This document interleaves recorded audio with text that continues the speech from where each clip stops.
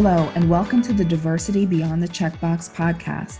I'm your host, Jackie Ferguson, certified diversity executive, writer, and multicultural marketing consultant. On this podcast, we share diverse perspectives from leaders in their industries, explore diversity, equity, and inclusion concepts, and challenge our own assumptions and perspectives to take diversity beyond the checkbox. Before we introduce today's guest, for more insights and resources related to diversity and inclusion, visit thediversitymovement.com.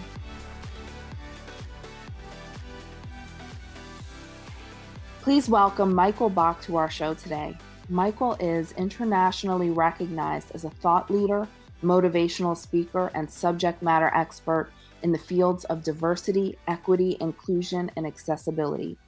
Having received numerous awards throughout his career for his work, Michael is the CEO of the Canadian Centre for Diversity and Inclusion, which helps employers create inclusive workplaces in Canada and around the world. He is the author of the book Birds of All Feathers, Doing Diversity and Inclusion Right, available now wherever you buy books. Michael, thank you so much for being here. My pleasure. Thanks for having me. Yes. So on your website, Michael, you say, if diversity is our strength, inclusion is our superpower. What do you mean by that? We talk about diversity being our strength. I mean, I live in the city of Toronto, and it's actually in the city's motto that diversity is our strength. Mm-hmm. And that's great. But the reality is that diversity is a fact. Diversity just exists. The key to success is the inclusion factor.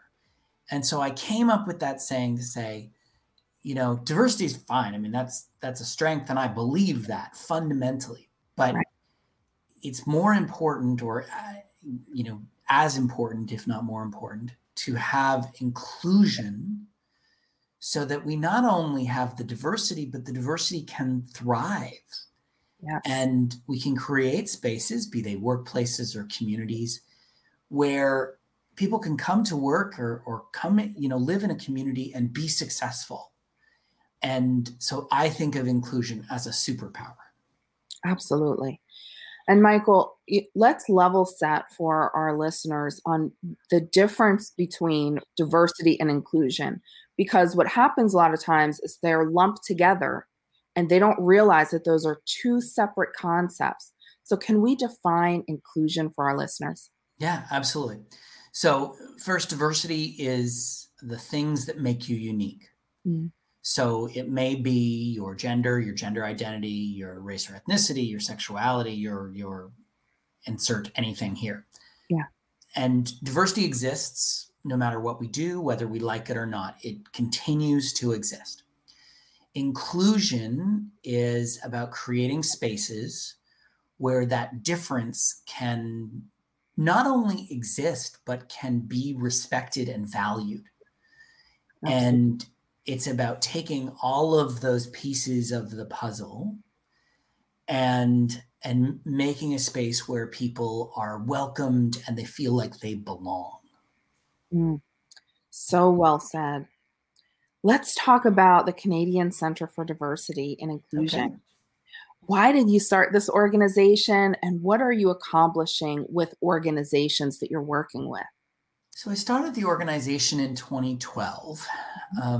I had been in a global role with my organization in diversity, came back into Canada in 2010, and had the opportunity to kind of look across the landscape about what was missing in the diversity and inclusion conversation, particularly in Canada.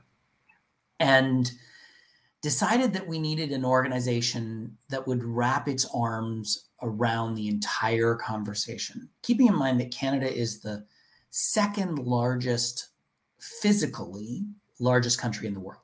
Not by people. We have a tiny population in comparison to most countries. But we are this really big country. And then you get, under the diversity conversation, you get a whole bunch of different groups. Women, people of color, people with disabilities, et cetera. And we didn't have one organization to turn to. And so I started sort of etching things on the back of napkins. And before I knew it, I was having conversations with people to say, do you think this is, am I alone here? Do you think this is going to work? And, cut to a year and a half or so later, and we were signing up our first partners and had our first staff member and grew from there. We now have over 360 employer partners, Wow. which are de facto members of the organization. They pay an annual sponsorship and get access to a certain amount of stuff. Yeah. And then we have about 2,000 clients that we've worked with on various consulting opportunities because we have a consulting offering. And we're having an impact. We've become one of the goals that we established years ago, we have achieved, and that is to be the center of excellence on diversity and inclusion in Canada. And it's pretty hard to find, to have a conversation around diversity and inclusion where we don't come up as part of that conversation. And that's what we tried to do, was to have a point of conversation, a point where, employers could go to have this conversation, to learn, to find resources. It's not to say we do everything. Far from it. There's lots of things we don't do. But, we like to think of ourselves as sort of the first stop, and then we direct organizations and individuals to the next stop, with the goal being that there isn't a third stop. It's, we're going to point you in the right direction. And I think we're having a real impact. That's so amazing. And you're right. Diversity and inclusion is a journey. You've got to get on that road somewhere. And organizations like yours really allow companies to be able to get started right on that road.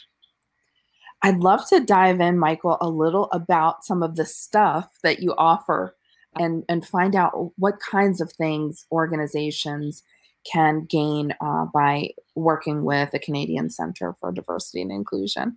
Great. So we have two sides to the house. One is our charitable side. We are an educational charity. And there we offer a lot of learning programs. So webinars, what we call community of practice events, which are normally in-person events in cities across the country. Now they're all virtual, of course.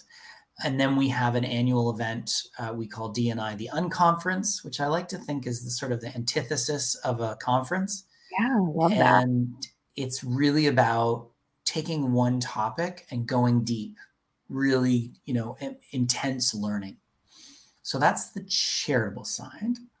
And then on the consulting side, we have a laundry list of services that we offer, really meeting employers where they are. So some employers come to us and they're at the very beginning, and we work with them to write a business case. We do assessments or audits. We develop strategies. Then we help execute on those strategies, whether it's with learning programs that we offer, e-learning, measurement, talent attraction, talent management, marketing campaigns. We do sort of the full gamut of services, specifically under the diversity and inclusion umbrella. We don't venture outside of D&I in any way. And it makes us, in some ways, a very niche organization. But at the same time, we're also seen, I'd like to believe, as one of the leaders in the space in order to help employers with where they're trying to go. Great. And Michael, as an aside, flipping through your team page, you're walking the talk with your diversity in your own organization. So let's break down some of the basics. Why do organizations need to prioritize diversity and inclusion? Well, I think they need to prioritize diversity. I'll start there, because they need to make sure that they are attracting the broadest sense of available talent. Yes. You can't leave any stone unturned. We are in a labor shortage. I know that's really odd to say in the middle of a pandemic when people are getting laid off, but we are still in a labor shortage in specific fields. If we're talking about the service industry or retail, no, there is no labor shortage there. But if you're talking about the knowledge economy, if you're talking about trades, absolute labor shortage. And so employers are not in a position to leave off any particular group. They need to be attracting from the broadest possible talent pool. Yeah. why they need to prioritize inclusion is to make sure that that diversity thrives in their organization. It's not just about surviving, it's about thriving. Yes. And so they need to prioritize inclusion to make sure that their workplaces are environments where being different, be it as a person of color, as a person with a disability, as somebody who's LGBTQ2 plus, whatever the difference is, that they're going to not just survive, but thrive. And we see so many examples of where that diversity does not survive, let alone thrive. And so employers have to make sure that their work environments are ones where people will feel like they belong and will invest above and beyond sort of the 9 to 5 into their organizations. Absolutely, Michael. And when you have diverse and inclusive organizations, your organizations are more innovative, there's more productivity, better problem solving, creativity. There's so many benefits. So thank you for sharing that. Absolutely. And the research bears that out, Jackie. It's, every research report that we've seen for the past 40 years about diversity and inclusion says the same thing, that there are benefits to having a diverse and inclusive workplace. The question is whether or not leaders are reading those reports and believing what the research tells us. That's right. Let's talk about your book, Birds of All Feathers, Doing Diversity and Inclusion Right. Oh, I couldn't. Where can we get it? Let's talk about all of that. I'm so interested. You can get it anywhere that books are sold, as long as they're selling my book. You can go to my website, michaelbach.com, and click on the books, and there's a bunch of links there. It's now available on Audible. That took forever, but anyway, I won't get into that story. But it was really important to me to make sure that there was an Audible version of it for anybody who needs it, but certainly for people with visual impairments. I wanted to make sure that we're something that people could listen to. So I'm really happy it's available there now. That is so fantastic. And then help us with a couple of points that we get through reading your book. I was able to read some of the excerpts and love them, but tell us about some of the points that you make in the book that are important. Yeah, so this is very much a how-to guide on diversity and inclusion. Yeah. I wrote this book because I've worked in the field for 15 years, and I've read many a book on diversity and inclusion. I think there's two types of books that I've read on diversity and inclusion. One written by academics, where the book is very text heavy, as academics tend to be. And while they may have some brilliant ideas, sometimes they're not necessarily realistic in certain work environments. The other type of book is written by consultants who just want to sell you something. So they give you enough information, but not the whole story. Right. And I just don't play that game. That's just not my style. So I wrote the book to say, if you're an employer, if you're an entrepreneur, if you are a middle manager, if you're a senior leader, wherever you are, if you're really struggling to figure out diversity and inclusion, here's a book that will tell you exactly how to do it. And I lay it out in very simplistic terms, in very accessible language. I use humor throughout it, which I think is really important for a topic that can be really heavy at times. That's right. And I give away the secrets, and I don't care. And I'm quite happy to give away the secrets, because this shouldn't be a secret. This shouldn't be something that someone is trying to, keep to themselves and monetize. And, that's part of the problem. Yeah. I'm not saying people shouldn't make a living. I mean, thankfully I do. But I also think, you know what? You can read my book and you can try everything in it, and you might screw it all up. Okay, well then give me a call. Right. But at the same time, I also don't want to make it so inaccessible for employers that they feel like they have to come to me for, the magic solution that I have. That's awesome. And just to say again, I really enjoyed reading what I was able to read, and I'm looking forward to picking it up as well. So it's so great, and I love the humor that's in it because you're right. It can be a heavy topic and an uncomfortable topic, and the humor just really lightens it up and allows you to laugh a little bit, which is such an important part of the process. So I Oh, love yeah. I feel like we should laugh more, and yeah, particularly laugh at ourselves. Like I don't take myself very seriously, and I think laughter. I prescribe to the research that shows us that we learn better through laughter than when we're very serious. So I'm glad you enjoyed. yes, absolutely. So, Michael, you often talk about the WIFM or what's in it for me around diversity and inclusion. And you assert that there are something in it for each of us. Sure. What about the cis hetero white guys who think that diversity and inclusion initiatives leave them out? Absolutely, there's something in it for them. Yeah.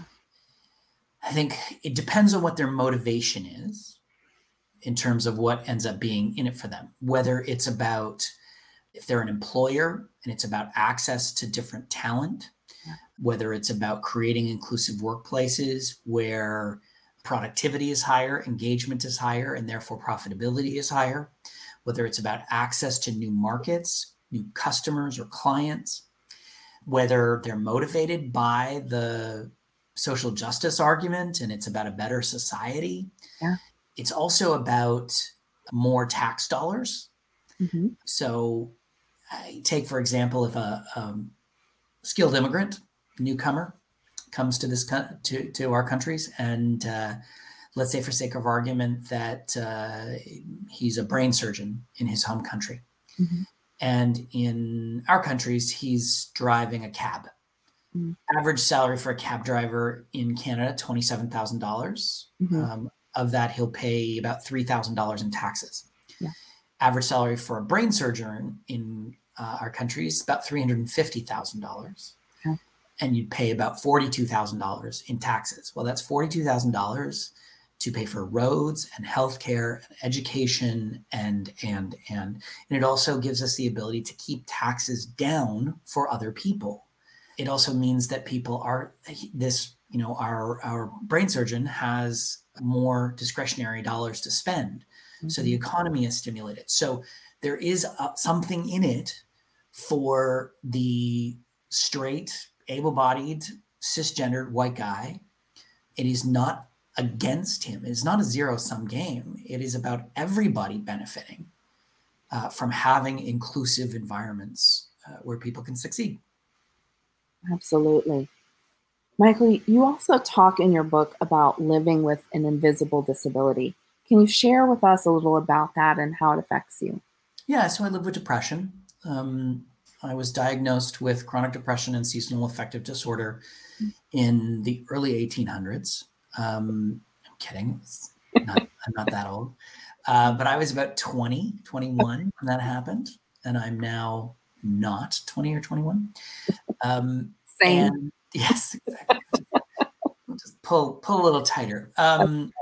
And, at first it was really very traumatic and very much a concern about the impact that was going to have on my life. And I've been on medication for years, but I've really come to a very almost Zen place about it. Mm-hmm. That I look at it as a diverse ability. I say, well, it's just I'm a little different from other people, and there's nothing wrong with that.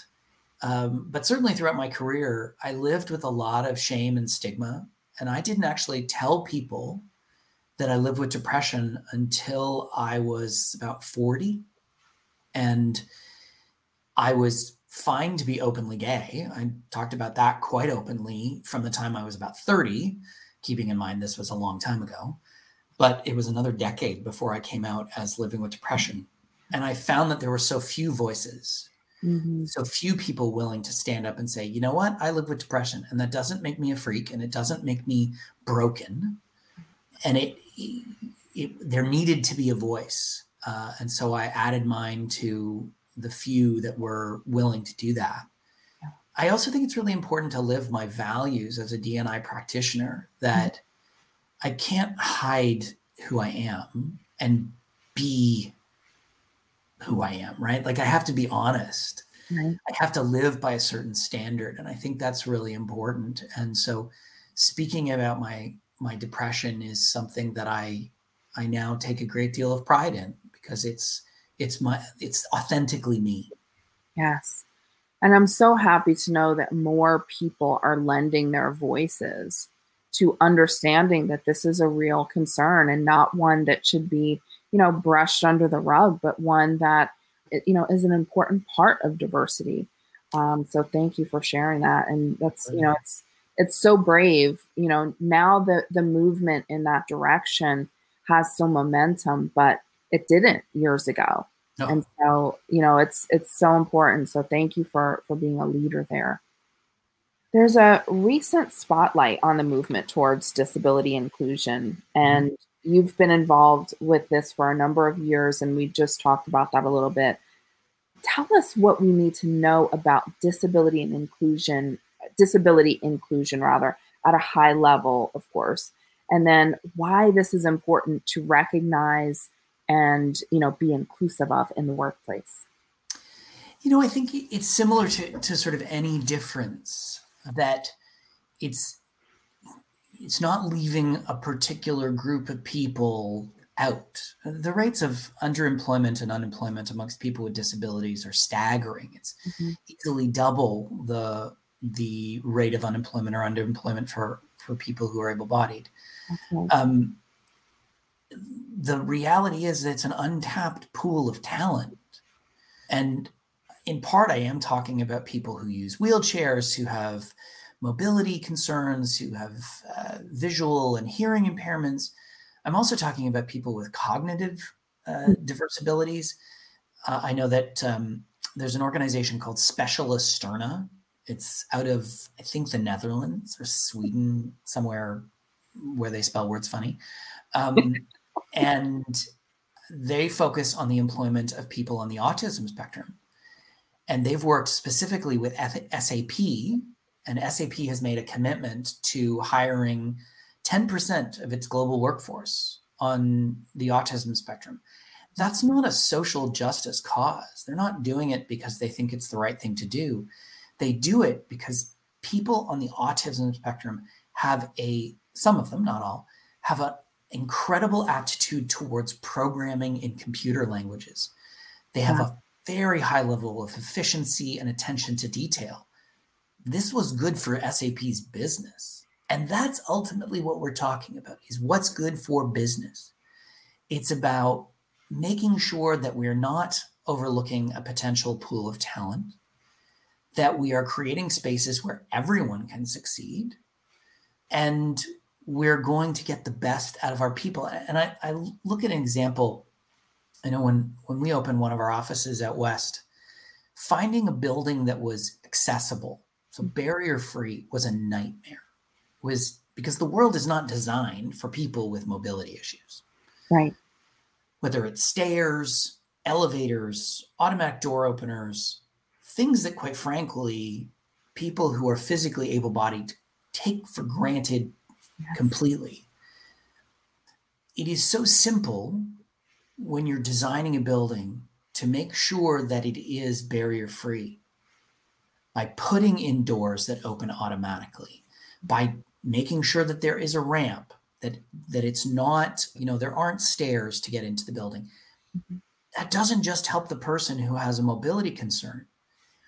Ramps, as an example, can be used by people who have baby strollers Mhm. or wheelie bags or luggage or delivery people. Mhm. Lots of people benefit, or people who have, maybe issues with their knees, like I'm starting to find, where a stair is just a little more difficult than taking a ramp. It helps everybody, Absolutely. but we have to start our mindset with that, around creating those barrier-free workplaces and get everybody into that mindset. It's not about, we got to help those poor people with disabilities, the social justice argument. I don't want to be helped. I want to have access. Yes. And that's what I believe most people with disabilities really want. Michael, I'm just going to take a second because I love that. I don't want to be helped. I want to have access. That is absolutely spot on. Currently, we're writing a course on disability and inclusion, which, and I just love that quote. And I may quote you in it. So Please feel free. Please feel free. that I is that is exactly right. That is spot on. Thank you for sharing that. My pleasure. I think it's key to the whole mindset around diversity and inclusion is shifting from this mindset of we've got to help those poor people to no, we've got to level the playing field so everyone can be successful. I'll give you an example. Employers for years have said, oh, we can't have remote work. We can't have remote work. People won't be productive. Yeah. And there were two groups in particular that had been asking for remote work a great deal. Women, particularly new mothers, and people with disabilities. Well, let's have a pandemic to prove that we can actually make it work. That's right. And we've made it work. And now we've got employers who are saying that they're going to have digital by default as the standard, and they're going to cut back on office space, and they're going to have people work from home. Like, okay, we've been saying for decades that we could make this work. And now that it's working for the majority instead of just the minority, we're all about it. Right. Why can't we make something work for the minority and then have everybody benefit? And I'll give you an example of that. I have my smartphone and I have conversations with a lovely gentleman by the name of Siri. He hates me and is always trying to kill me. But where did voice recognition technology come from? It came as a solution for people with visual impairments. Yeah. Now it's on everybody's phone, except my father's because he has a flip phone. That's a solution that was created for the minority and has become something that the majority are able to enjoy. If we, focus more on that, I think we would see a lot of amazing benefits to society as a whole. Michael, you're so right about that. Thank you for sharing that. That was really, really a powerful statement. I'd love to delve in a bit on your backstory. Can you tell us a little about your family growing up, coming out, and then how you got into this important work? So I grew up a poor Black child. No, I grew up in a very privileged middle class household. Parents both were at home, still married today, 53 years. I was raised in a very inclusive environment. My parents were both very left-leaning, socialist-leaning, like hippies. Got it. My father may or may not have been a pot dealer in the 60s. It is unconfirmed, unless, of course, you check the police records. And I was taught to be inclusive. Yeah. And if you look at my elementary school photos, which of course are in black and white and drawn on slate, it's a diverse group. I went to school with a few Black kids, a few East Asian kids. It was a pretty diverse group. And you have to understand, I grew up in downtown Toronto in what was at the time, it's now Midtown Toronto, North Toronto, very affluent, predominantly white neighborhood. And I was taught that every kid had value. As I started to come out, and I came out to myself at 16, and I came out to my parents at 18, that's when I started to really challenge those things. And my parents at the time were not thrilled. They always knew I was gay. That was not, talk about the worst kept secret. At 9, I knew the entire score to a chorus line. Like I was not, there was no football or other sports activities. And so when I came out, I came out in the 1980s, in 1989 to be exact. Now you know how old I am. And it was not a fun time for my people. Like, it was the very beginning of the HIV/AIDS epidemic, and queer people were the pariah of society. But my mother was really determined, my mother in particular was really determined to make sure that I was not living a lie or hiding who I was. And so relatively quickly, I was out to my entire family, and they sort of forced themselves to go through the discomfort. Mm. And in a remarkably short amount of time, like I'm talking a year, 2 years, Mm. they became real advocates for the LGBTQ2 plus communities. At one point, I was like, you should go to PFLAG. And then I realized, yeah, you could probably run PFLAG. You're just such big advocates. And they continue to be. I didn't come out at work until I was 30. And that was largely because it was the times, like it was the 90s, and just not a great time to be an openly gay person. And I came out because I worked for a politician who was openly LGBT. And I said, well, if he can do it, then I can do it. And I came out, and I'm really glad I did. Yeah. And if you cut to 2005, when I started working for KPMG, I had a background in doing what is now referred to as diversity and inclusion work, but at the time was community activism. Mm. It was volunteer work. No one was going to pay you for this. And so I'd been involved with organizations like the New York City Gay and Lesbian Anti-Violence Project and the AIDS Committee of Toronto and different organizations. 2005, I'm working for KPMG. I was one of the people that helped start the employee resource group for the LGBTQ2 plus population. Yeah. All of a sudden, the CEO knows my name. So does the head of HR.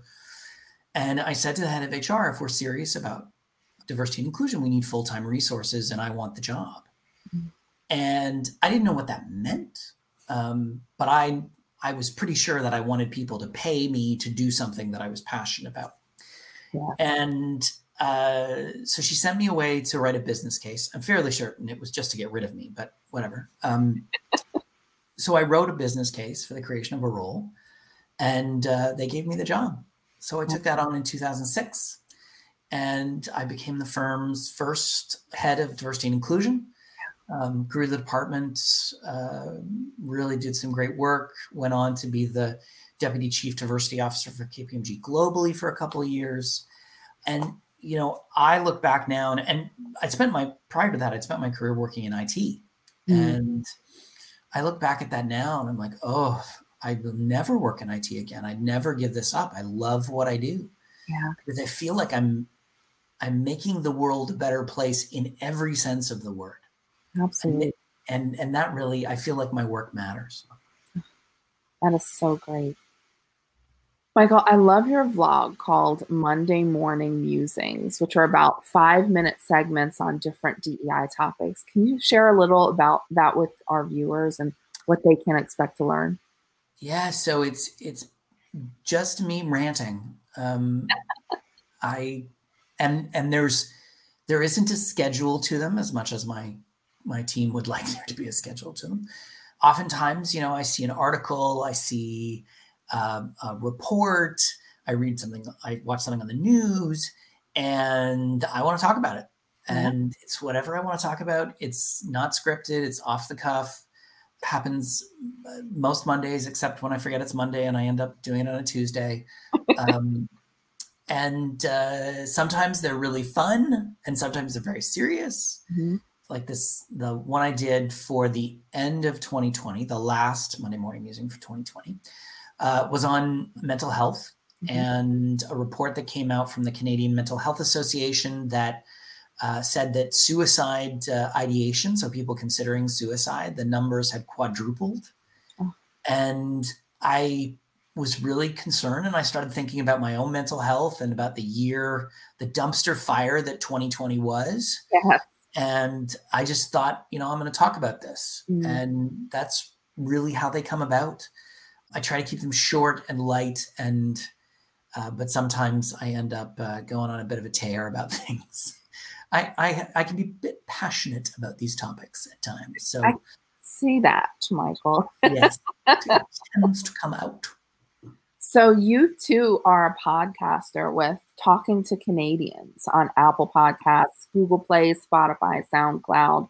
Tell us about that podcast and some of the guests you've had on. Yeah, so we decided we wanted to do a podcast, and we couldn't sort of figure out what the subject matter was going to be. So kind of looked across the sphere of podcasts on diversity and inclusion and found that there wasn't really a space that we could be unique in. And we could, do lots of different things, but we wanted something unique. And I'm a believer that everyone has a story and that storytelling is incredibly powerful. And it's great to hear about people's lived experiences. So I we developed this podcast called Talking to Canadians, where I sit down and I have a conversation with a Canadian. Mm-hmm. And sometimes that Canadian is a CEO or a well-known politician. And other times it's somebody that you wouldn't recognize if you walked down the street. Yeah. They're just a person. Most of them, all of them have a bit of a diversity lens to them. So I've talked to newcomers, I've talked to people with disabilities, and they just share their stories and we just talk about their journey. So I think about a couple people that I really enjoyed speaking to. A guy by the name of Spencer West, who is a motivational speaker. Incredible story. He, as a child, had his legs amputated. So he's a wheelchair user. He climbed Mount Kilimanjaro on his hands. Oh my goodness. I get tired going up the stairs. Right. he went and just an incredible story of resilience. And then I also talked to a woman by the name of Selena Caesar-Chavannes, who used to be a member of parliament in Ontario, a Black woman. Incredible story about her experiences dealing with racism in Canada's legislative system, being stopped by security and asked for ID when, white members of parliament are streaming past her and they're not looking at her at all. Those were stories that I just really loved hearing about. And, I think Canada it's a great country and it's filled with stories. And I just wanted the opportunity to tell some of those stories. I love that. Let's talk about privilege. So this is a dirty word for so many, but you and I look at it a little differently. Mm-hmm. What do you explain to people who get defensive around the word privilege? I explain that they had no choice in the matter. Mm-hmm. Privilege as a concept it's something that is assigned to you based on a characteristic. So I am a white man. Mm-hmm. That comes with privilege. I have never been stopped by the police because they didn't think I could afford the car I was driving. Mm-hmm. I have never been followed around a store because they thought I was going to steal something. That's privilege. And you don't have a choice in the matter. And most people have privilege in some way, shape, or form. There's lots of different types of privilege. We don't just talk about white privilege or male privilege.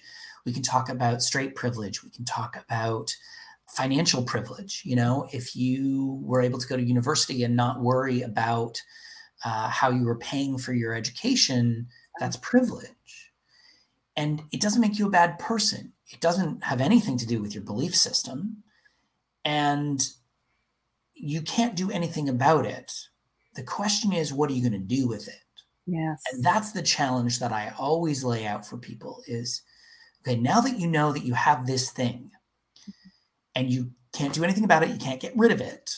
Right. What are you going to do with it? And how are you going to use it to the advantage of others?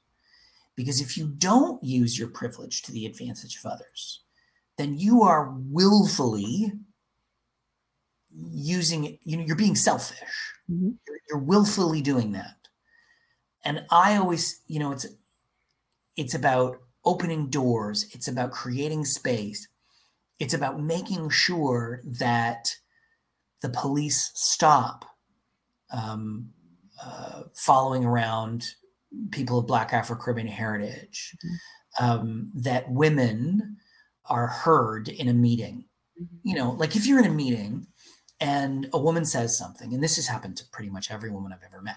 Yeah. A woman says something, and then you know, people ignore her, but a man says the exact same thing, and you'd think he just invented fire. That's right. Right? So the role of privilege is for me to say, wait a second, didn't Jackie just say that? Jackie, talk more about what your idea was. And forcing people to listen, forcing people to examine their own privilege and their own biases and realize that, oh yeah, we, you know, Michael may have said it, but Jackie said it first. And that's just about leveling the playing field. It's coming back to leveling the playing field. And the onus is on us, those of us with privilege, to make sure that we are creating space. Not that we're saving. This is not a white savior thing.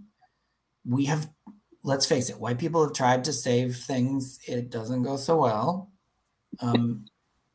There's a list of things we could talk about that we have screwed up here. But what I can do is make sure that women, people of color, people with disabilities, etc., can be heard, can participate. I always say, I will open the door, but you have to walk through it.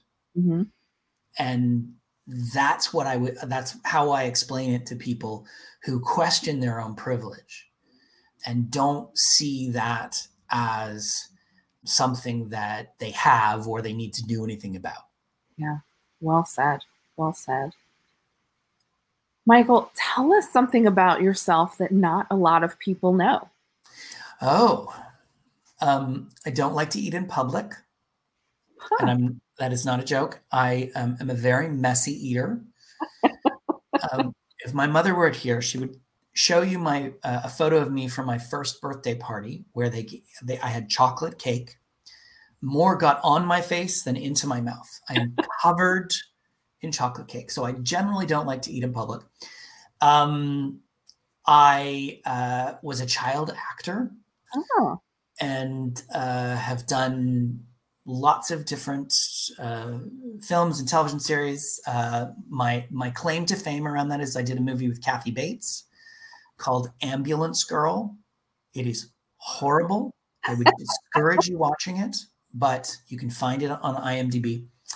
I am a passionate artist and love the arts, museums, and cinema and music. And I have tattoos, lots of them. Oh. I have a sleeve tattoo on my left arm, and I've got a bunch of other tattoos. And so I'm sort of a man of many contradictions. I love that. Love that. Michael, what do you want to leave our listeners with today? Oh, I think if I can leave them with one thing, it would be to say, do something. Every single one of us has a role to play in creating an inclusive workplace, in creating an inclusive community. And the onus is on us to do something. It's not okay to say, well, someone else will do that. You know, I don't have to do that. Someone else will do that. We all need to play a role. And doing something simple, mentor a newcomer, take a course, watch a TV show, learn, do something. Don't be an armchair ally. You can't just say, "Oh, I'm an ally," and then do nothing. That's right. That's sort of like saying, "I'm going to get into shape," and doing nothing. It's highly ineffective. Do something.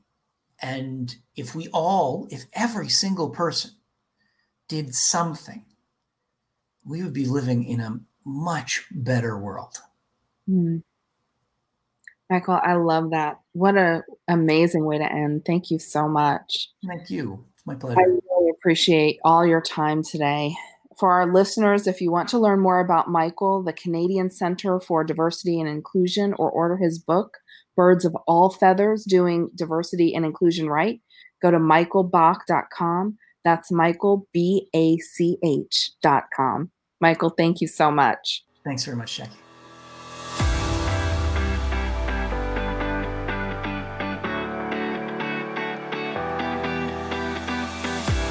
Thanks for tuning in, everyone. If you like this show, we encourage you to subscribe to this podcast on Apple Podcasts, Spotify, or wherever you listen, and leave us a rating and review as well.